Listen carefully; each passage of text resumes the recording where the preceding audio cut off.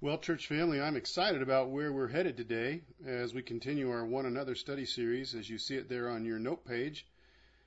This is our summer project, I guess you could call it, and this is our fifth venture into taking a closer look at the collection of some 40 One Another admonitions that are found on the pages of our Bibles.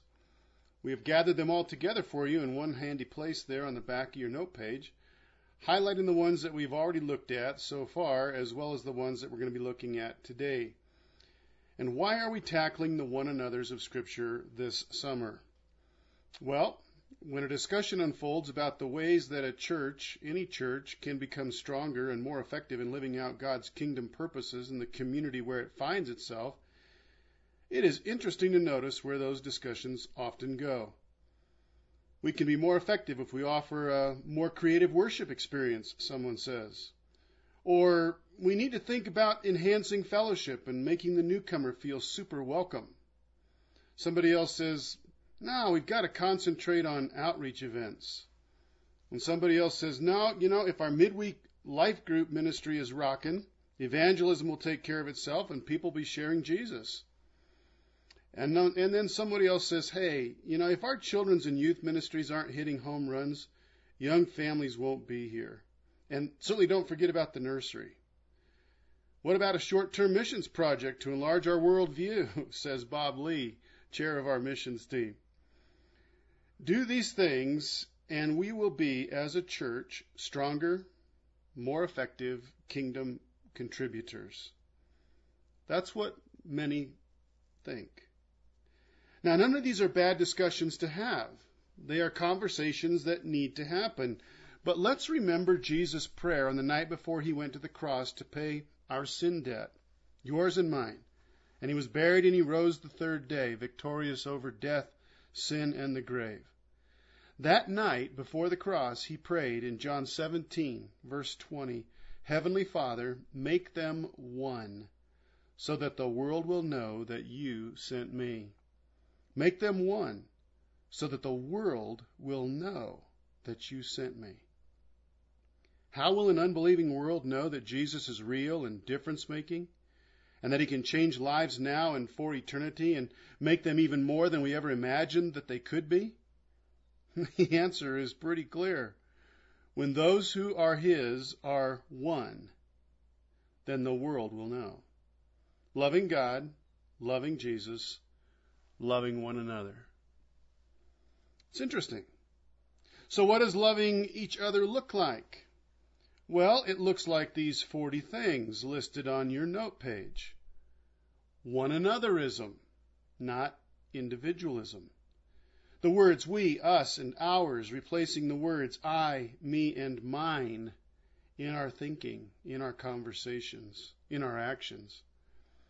I'm praying for one anotherism to invade this place so that not only will this be a more joy-filled place to hang out in and be a part of because our relationships are healthy and real and working in ways that are rich and meaningful, but I'm praying for one anotherism so that Idlewild will know that God sent Jesus. If we are one, they will know. They will know. And that's why, Lord, make one anotherism the air that we breathe and the way that we think and live and do what we do. Amen and amen. So what one another are we going to take up today? Well, we aren't taking up just one, but two today. They're both found in a single verse that comes out of the New Testament book of James, chapter 5, verse 16. It reads like this, Therefore, confess your sins to one another and pray for one another, that you may be healed. The prayer of a righteous person has great power as it is working. Confess to and pray for one another. Well, your Bible is open to James chapter 5. Let's pick it up at verse 13 for the larger context of what these verses are going to say to us today. James writes and he says, Is anyone among you suffering? Let him pray. Is anyone cheerful? Let him sing praise. Is anyone among you sick? let him call for the elders of the church and let them pray over him, anointing him with oil in the name of the Lord. And the prayer of faith will save the one who is sick, and the Lord will raise him up. And if he has committed sins, he will be forgiven. And then comes our verse, therefore confess your sins to one another and pray for one another, that you may be healed. The prayer of a righteous person has great power as it is working. Elijah was a man with a nature like ours, and he prayed fervently that it might not rain, and for 3 years and 6 months it did not rain on the earth. Then he prayed again, and heaven gave rain, and the earth bore its fruit. My brothers, if anyone among you wanders from the truth, and someone brings him back, let him know that whoever brings back a sinner from his wandering will save his soul from death and will cover a multitude of sins. And we're going to stop right there, since that's as far as we can go. That's the end of the book of James.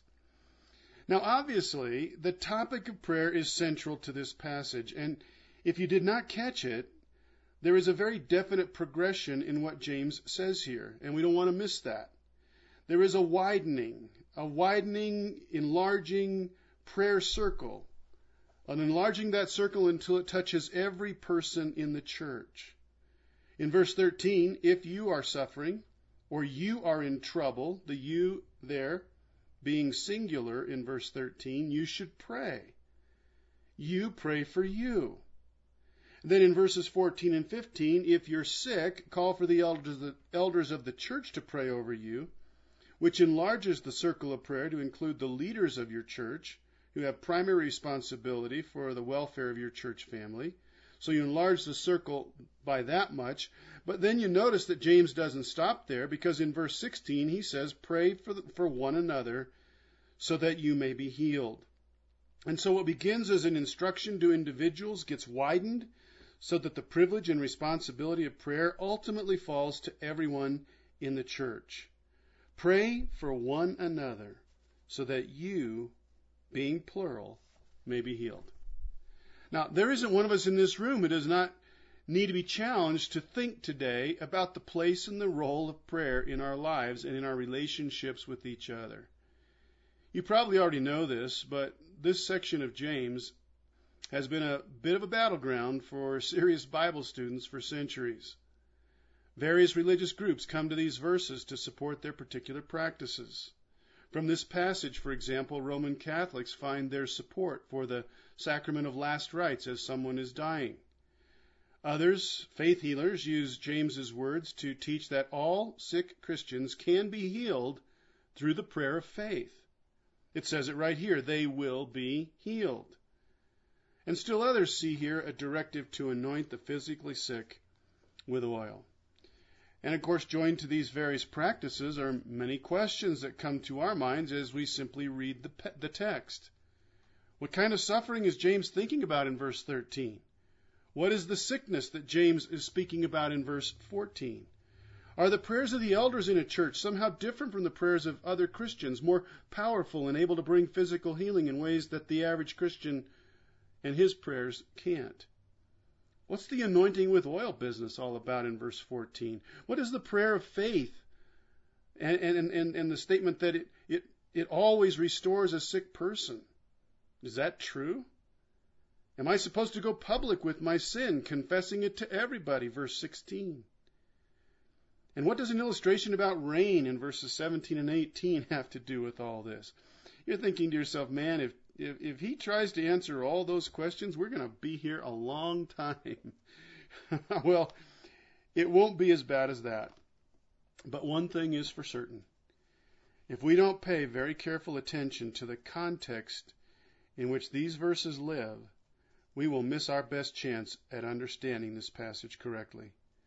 As you well know, God's Word suffers greatly at the hands of many well-intentioned Christians because verses and passages get taken out of context, or the context simply gets ignored. I had a seminary professor who was fond of saying, a text without a context is a pretext. It's something of your own making. We want to be good students of Scripture and remember, context, context, context. So to that end, let's recall first of all who James is writing this letter to. He's writing Jewish Christians who were once part of the church that he pastors in Jerusalem, but they're not part of his church anymore. Because of intense persecution these Christians began to face in Jerusalem, many have fled, and they're living in various places scattered around the Mediterranean world. And because they're not only Jews, but Christians now, it is in a mostly non-Jewish, non-Christian world, they have continued to face persecution even after leaving Jerusalem. And so James writes this letter with the thought in mind that it's going to be circulated widely among these scattered faith communities. And he writes the letter because he has heard that some are thinking about tossing in the towel and walking away from their faith, while others are keeping the name of Jesus, but they're not living like the Christians that they claim to be. And James is saddened by all of this, and he's concerned. And so this letter then is his impassioned call to these weary followers of Jesus to stay the course. Hold on tight to Jesus. Live out your faith tangibly, and whatever you do, don't give up. Don't let the spiritual battle you're fighting, though it is tough, take you out. And to that end, for 4.5 chapters now, he has offered practical suggestions for how these believers can keep that from happening. And now, as he wraps up the letter, he offers one final practical suggestion for the battle. And what is that? Well, it's prayer. It is as if James is saying, brothers and sisters, you will never win this spiritual battle that you're in. You will never stand up against the persecution you're facing for Jesus' sake if you are not praying for yourself and praying for one another.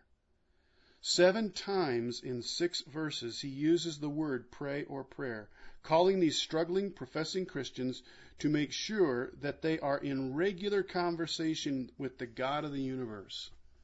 So James's focus in this context is on the casualties, Christian brothers and sisters coming off the spiritual battlefield, the persecuted, the weak, the potentially defeated men and women who have professed faith in Jesus but they're now wondering, man, is this all worth it? Do I keep going? If you look again at verses 19 and 20, they confirm for us that this is James's thinking. My brothers, if anyone among you wanders from the truth, and someone brings him back, let him know that whoever brings back a sinner from his wandering will save his soul from death and will cover a multitude of sins. James's concern, as it has been from the very beginning, is with potential spiritual casualties. People he loves and cares about who have professed Jesus but are now dangerously close to wandering from the truth. James is speaking directly to the spiritually weak, the spiritually weary, the spiritually exhausted, the spiritually discouraged, and engaging the power of prayer to come to their aid. If we don't see this and we don't keep this in mind as we work our way through this passage, we will miss what the Holy Spirit is saying to us here. To say it another way, James is not thinking about physical illness or physical healing in these verses. To drop a discussion about physical healing for physically sick Christians here in this context simply does not fit. Nothing that comes before verse 13 or after verse 18 goes in that direction. But there is plenty to suggest that the spiritually weak, those battling spiritual exhaustion, discouragement, and possibly sin in their lives, are in view. And it's James's conviction that prayer can and will really help these brothers and sisters if they will avail themselves of it. Well, that said, James asks in verse 13, is anyone among you suffering? Maybe your version says, is anyone of you in trouble? If so, he should pray. The word suffering or trouble here literally means to be in distress, a distress from which there is no immediate relief. In other words, you won't be getting out of this one anytime soon. The word suffering here is the exact same word that we find 3 verses earlier in verse 10. And in that verse, James says, hey, you guys, hang in there patiently, even though you are suffering undeserved mistreatment by evil people. Again, James is not thinking about someone who is suffering physical illness or disease. That's just not in view.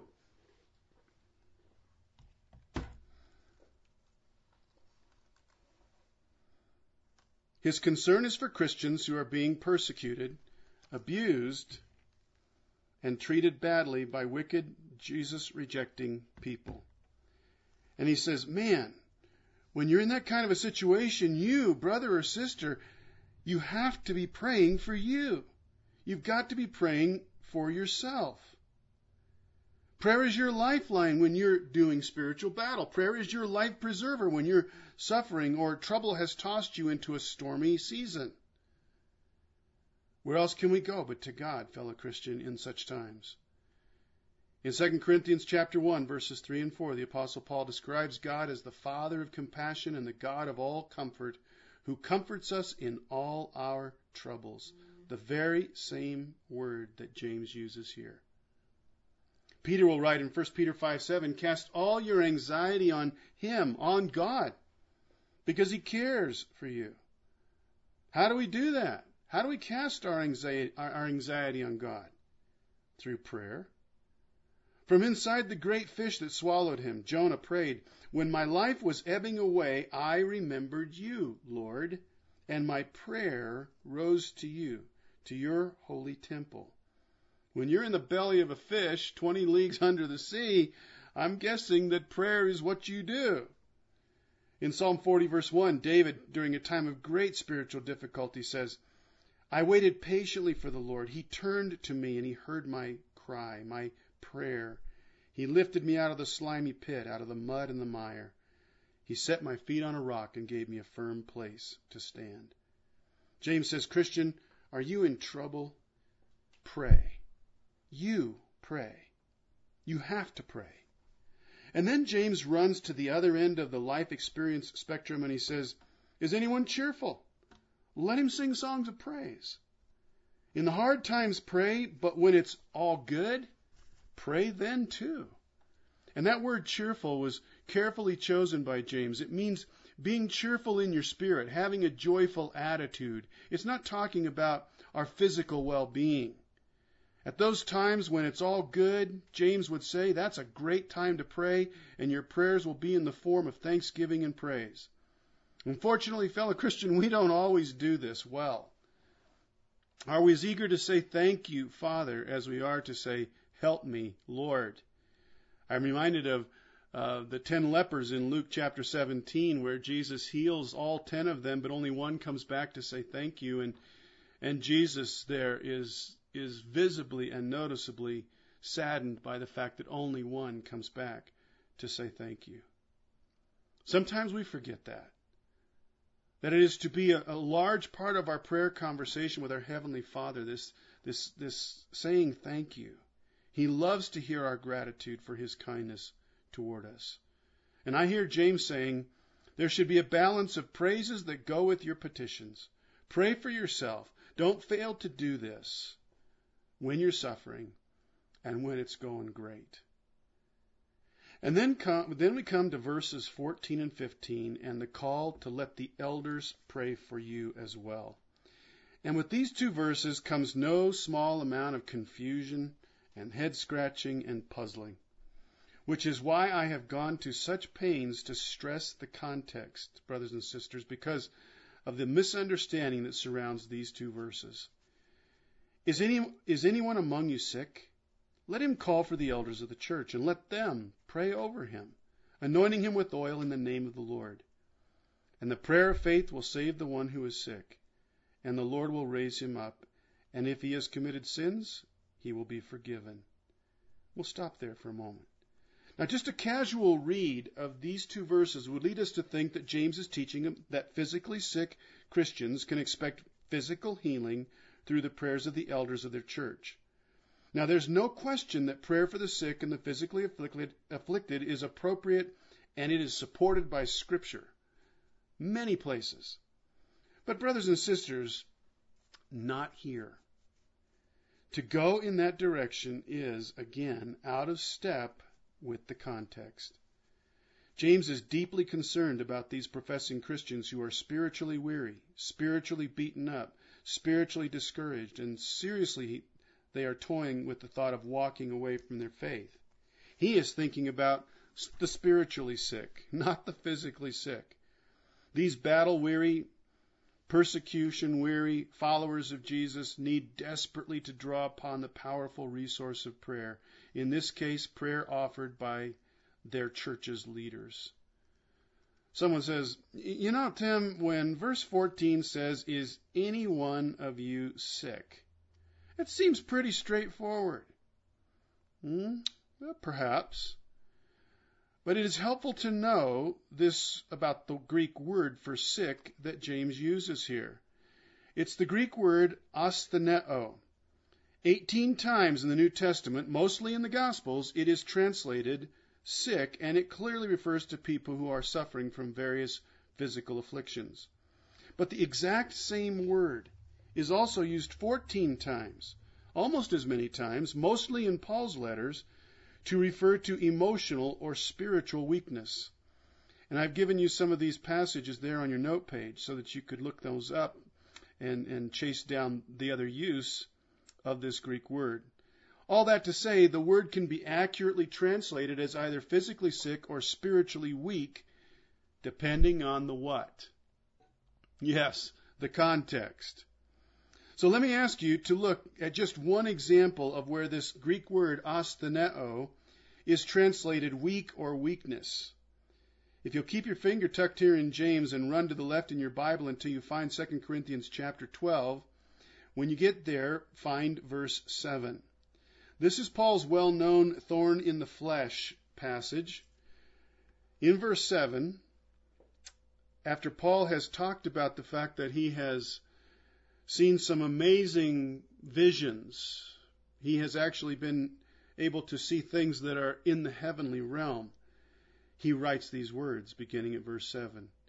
To keep me from becoming conceited because of these surpassingly great revelations, there was given me a thorn in my flesh. Literally it reads, a stake for my flesh. A stake driven into me, he says. A messenger of Satan to torment me.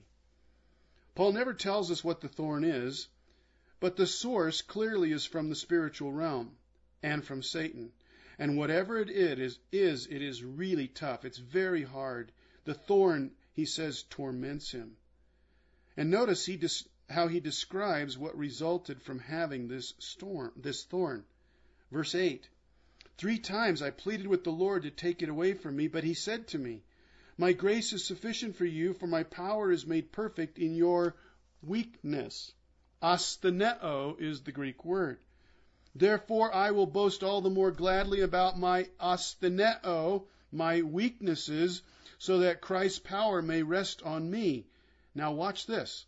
That is why, for Christ's sake, I delight in astheneo, weaknesses, and then he elaborates on what those weaknesses look like. In insults, in hardships, in persecutions, in difficulties. The very things that James is thinking about in chapter 5. I delight in these things, he says, for when I am weak, astheneo, then I am strong. And I'm strong because Jesus' power is revealed in me and through me more at those times. That's what Paul says. The weaknesses produced by the sufferings of life, not physical sickness, but the sufferings of living in this fallen, Satan-energized, hostile to Jesus world, drive me to a greater dependence upon Jesus. And for that reason, I welcome these astheneo, these weaknesses. Now, hold on to that understanding as we go back to James. There is nothing in the context to suggest we should understand astheneo as referring to physical illness, physical sickness. But there is plenty to suggest that we understand it as spiritual weakness.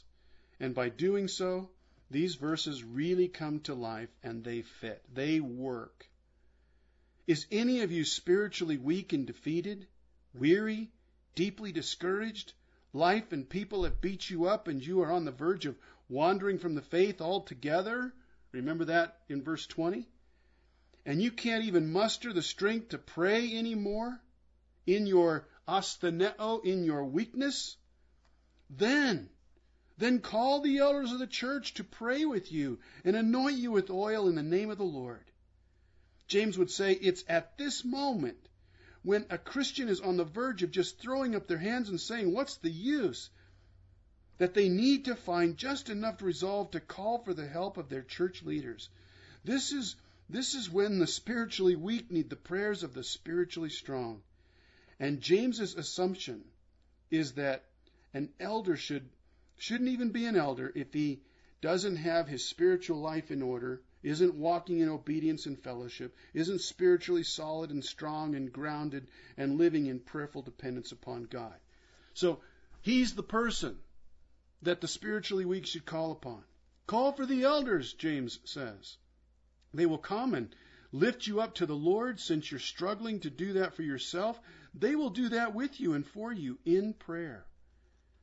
And James is a pastor, and he's encouraging the wounded, exhausted, spiritually worn out members of the flock to go to their spiritual shepherds who will intercede for them and ask God on their behalf for renewed spiritual strength, energy, and endurance. In these weary brothers and sisters' lives, this is not a time for the elders to be lecturing on the deeper walk. It's not a time for the elders to be teaching a list of 10 things to do to get your spiritual act together. Now, these disheartened, discouraged, crushed Christians just need to be prayed for. It is one of the most practical things that the elders can do when this desperate cry for help comes. And you can see, as I can, that following this admonition from James, though the words one another aren't in verse 14 or verse 15, this practice of calling upon the elders fosters a spirit of one anotherism within a church family. The flock is calling its leaders to pray for them. There is a coming together in that is healthy and helpful and promotes one another. It promotes one anotherism. So it fits. And then the oil that is mentioned as being rubbed on the weak and discouraged brother or sister, it probably serves as a visual aid, as a symbolic reminder for that weak brother or sister, the oil often being symbolic of the Holy Spirit and His ministry of comfort. So it's just a way for the spiritually weak person to have this kind of a practical object lesson, the prayers being made real in this kind of way. And so the presence of the Lord is symbolically being represented by the oil.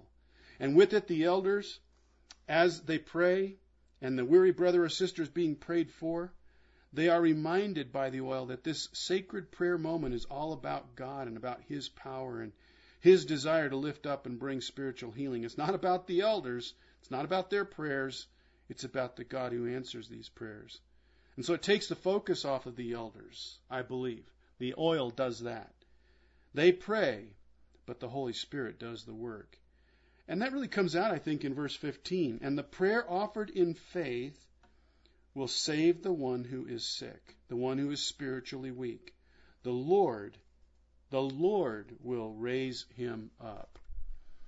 As we all know, physical healing is not always the perfect will of God for His people. But spiritual healing, spiritual renewal, and health and wholeness, new strength and resolve to stand firm in the faith, well, that would always be on God's heart. He would always want to answer that prayer. To add even more strength to our understanding that these verses are not referring to physical healing but to spiritual restoration, James even adds this thought: if he has sinned, he will be forgiven. Most of the time, when someone comes to a place of spiritual discouragement and weariness of the kind that James pictures here, where even praying is impossible, there often will be some form of sin involved. Not always, but often. Even if it's just the sin of focusing on self or doubting God or cursing others for the pain and the suffering being experienced that those persons are causing. And so James says, look, if you call on the elders to come and pray, that reflects a broken, I need God kind of heart. And God never rejects that kind of a heart. In Psalm 51, verse 17, David says, a broken and contrite heart, O Lord, you will not despise. And the mere fact that someone would humbly call for help, call out for the elders of their church to come and pray over them, because they're just spiritually weak, speaks of a broken, repentant heart. And the sin will be forgiven because the heart is broken. In fact, part of an elder's responsibility is not only to pray in this hard time in a brother or sister's life, but also to encourage confession and to help this weak and discouraged believer discern the presence of sin if it's there and bring that to the Lord. And when that is done, the sin is forgiven. Now, I know this approach to verses 14 and 15 runs counter to what many of us have understood James to be saying our entire life. We've only heard it taught in the context of physical healing. And I'm just going to say to you, I am totally comfortable with you and I agreeing to disagree on this. It's not a hill we need to die on. But I do believe that this approach fits the context. As I said earlier, praying for the sick is something we can do any time. But praying for the spiritually defeated is a special responsibility laid on the church leadership. And James would say it is a resource that God's people should avail themselves of much more than they do. But James does not stop there, because what he does next is enlarge the circle of prayer one more time to include all of us confessing to and praying for one another. Again, verse 16, therefore confess your sins to one another and pray for one another that you may be healed. The prayer of a righteous person has great power as it is working. Although this should probably be obvious by now, the healing James is thinking of here in verse 16 is not physical healing. He's not saying you are physically sick because you have sinned and you need to confess your sins so that you can be restored to health. No. James is thinking of spiritual restoration, spiritual healing. The spiritual fracture that sin always brings into a believer's relationship with holy God is mended when there is genuine confession of sin. And that confession of sin can take place just between the sinning Christian and their God. Through faith in Jesus, we have direct access to God 24/7, 365. We don't need a priest. We don't need some other human mediator when we confess our sin. We don't need someone who is an earthly go-between between us and God for sins to be forgiven and fellowship with God to be restored. Our proof text for that would be 1 John 1:9. Makes it airtight clear. If we confess our sins to God, He is faithful and just to forgive us our sins and to purify us from all unrighteousness. But James has something else in view here.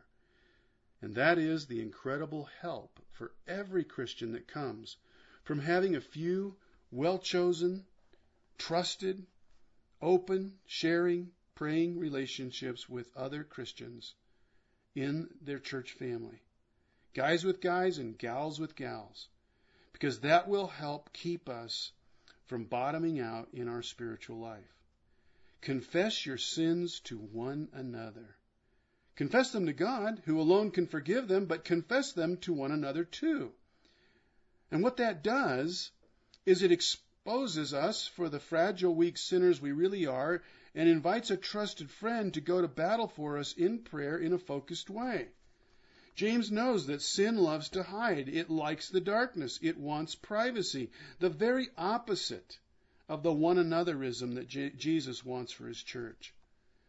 James understands here that a Christian is never more vulnerable than when they're trying to live in isolation or in secret with their sin.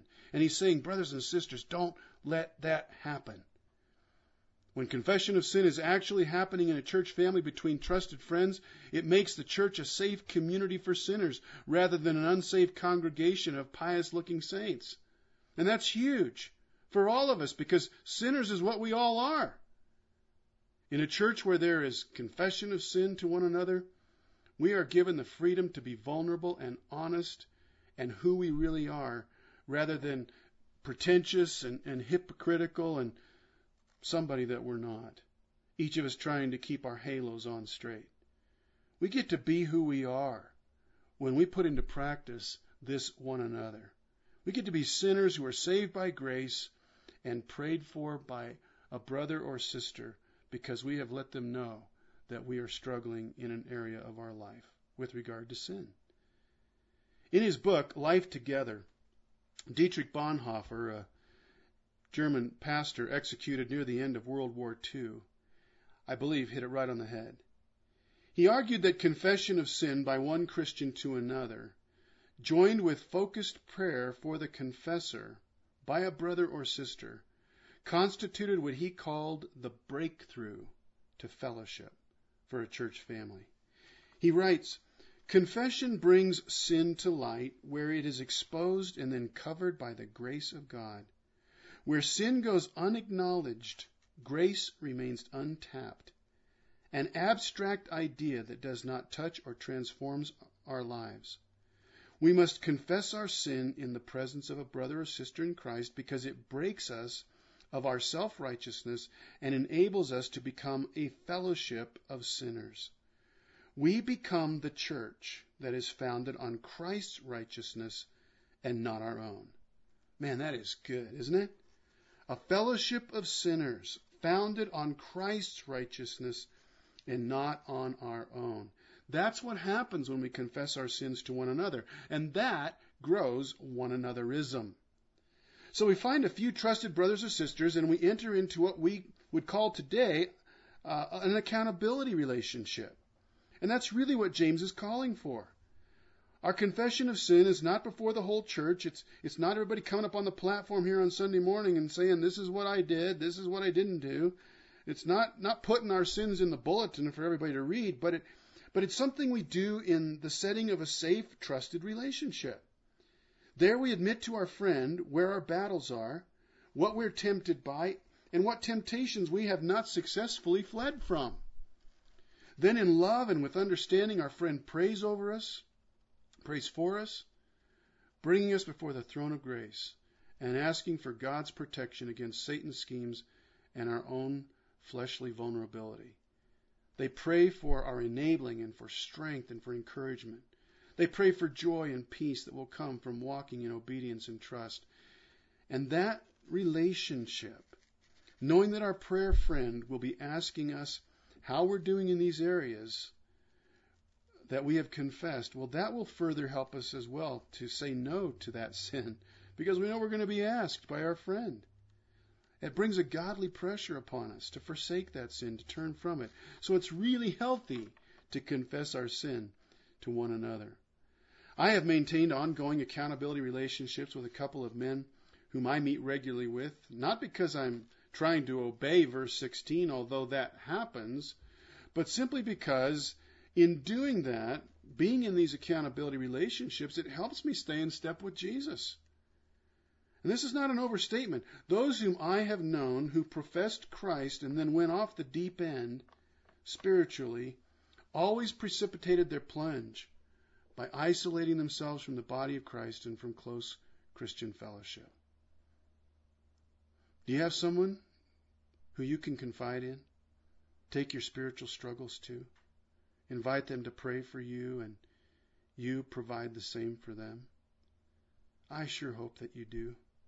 The Holy Spirit is calling us to such through James today.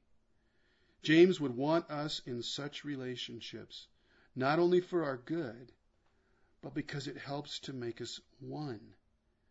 And that is how the world will know that Jesus is the real deal. Doing verse 16 grows one anotherism in a church family.